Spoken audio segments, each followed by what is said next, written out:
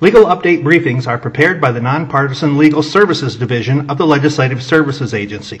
A legal update briefing is intended to inform legislators, legislative staff, and other persons interested in legislative matters of recent court decisions, attorney general opinions, regulatory actions, federal actions, and other occurrences of a legal nature that may be pertinent to the General Assembly's consideration of a topic. Although a briefing may identify issues for consideration by the General Assembly, a briefing should not be interpreted as advocating any particular course of action. Legal update, Legal Services Division, Board of Corrections meeting July 12, 2019.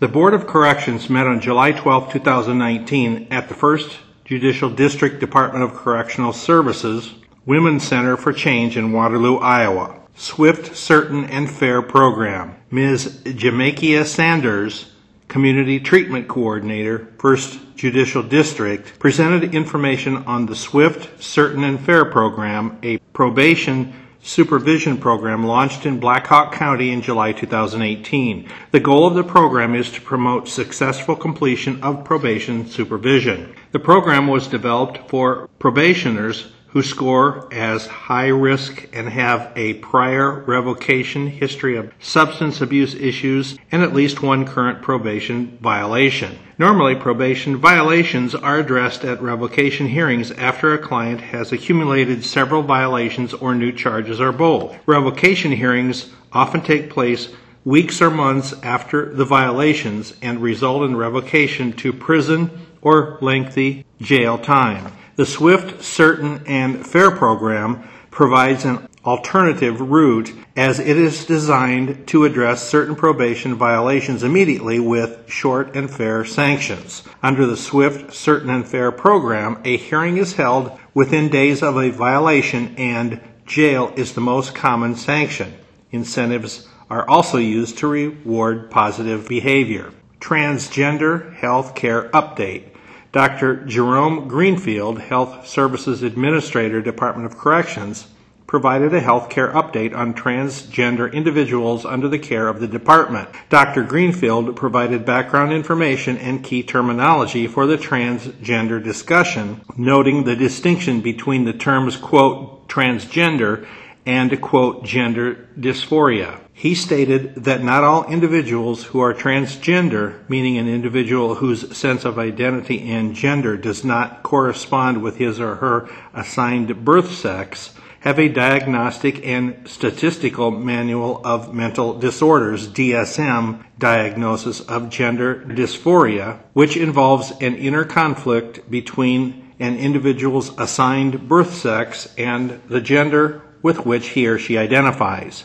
Dr. Greenfield noted that it has been the consensus of some major health organizations, including the American Medical Association and the American Psychiatric Association, that transition treatments are medically necessary. He also noted that organizations such as the National Commission on Correctional Health Care have adopted position statements in regard to health care needs of transgender people who are incarcerated. Dr. Greenfield stated that a diagnosis of gender dysphoria is made by psychiatrists by conducting a thorough review of the individual's childhood and adult experiences and past medical records. He stated that the only medical intervention that is currently being offered to transgender individuals who are incarcerated is hormone replacement therapy. A transgender individual who is incarcerated who has coexisting physical and psychiatric issues is treated and commissary items are available.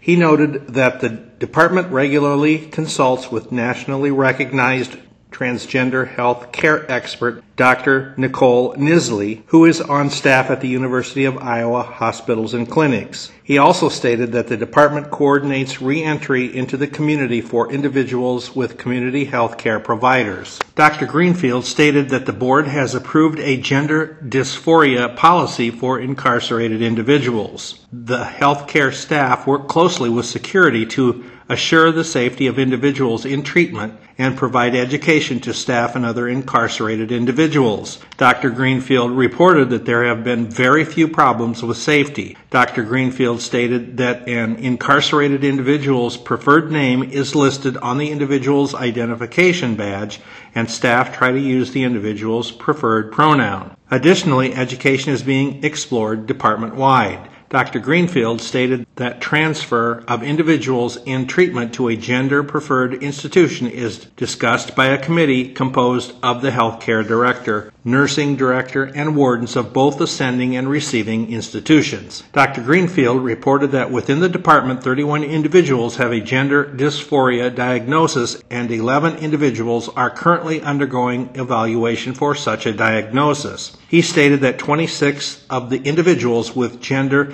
dysphoria identify as trans women, male to female, and 5 identify as trans men, female to male. He noted that a committee meets and has quarterly conferences to discuss potential new and established cases. Dr. Greenfield stated that only 2 individuals have been transferred between the department's institutions because of a gender transition, and both individuals were transferred to the Iowa Correctional Institution for Women in Mitchellville. One of those individuals has discharged her sentence. Budget discussion. Dr. Steve Dick, Financial Manager, Department of Corrections, provided a budget overview for fiscal year 2019 and fiscal year 2020. He provided details on staffing at prisons and community-based correctional facilities. He also provided details on appropriations for projects relating to the installation of a sprinkler system and fire panels in a residential facility, a computer switch upgrade in a correctional facility, security cameras in a residential facility, telephones and intercoms in a residential facility, the installation of a fire alarm system and security camera in a residential facility, and the installation of a fiber optic system in a correctional facility, and a 3-year extension of the Iowa Corrections Offender Network contract. Public comments. Senator Claire Celsey asked for clarification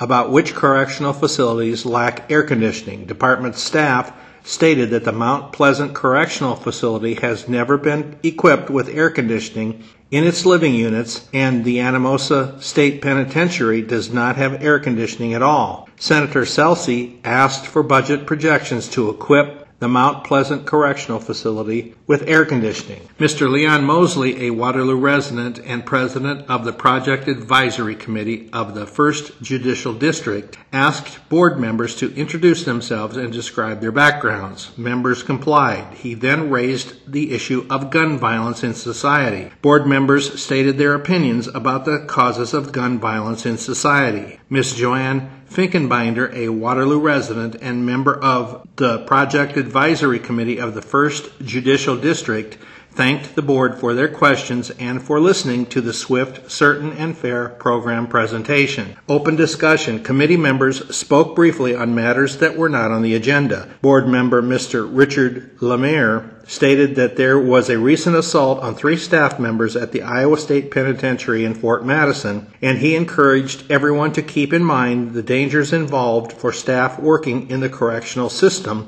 both physically and mentally. The LSA staff contact for this legal update is Amber Shanahan Fricke, Legal Services Division of the Legislative Services Agency at 515-725-7354.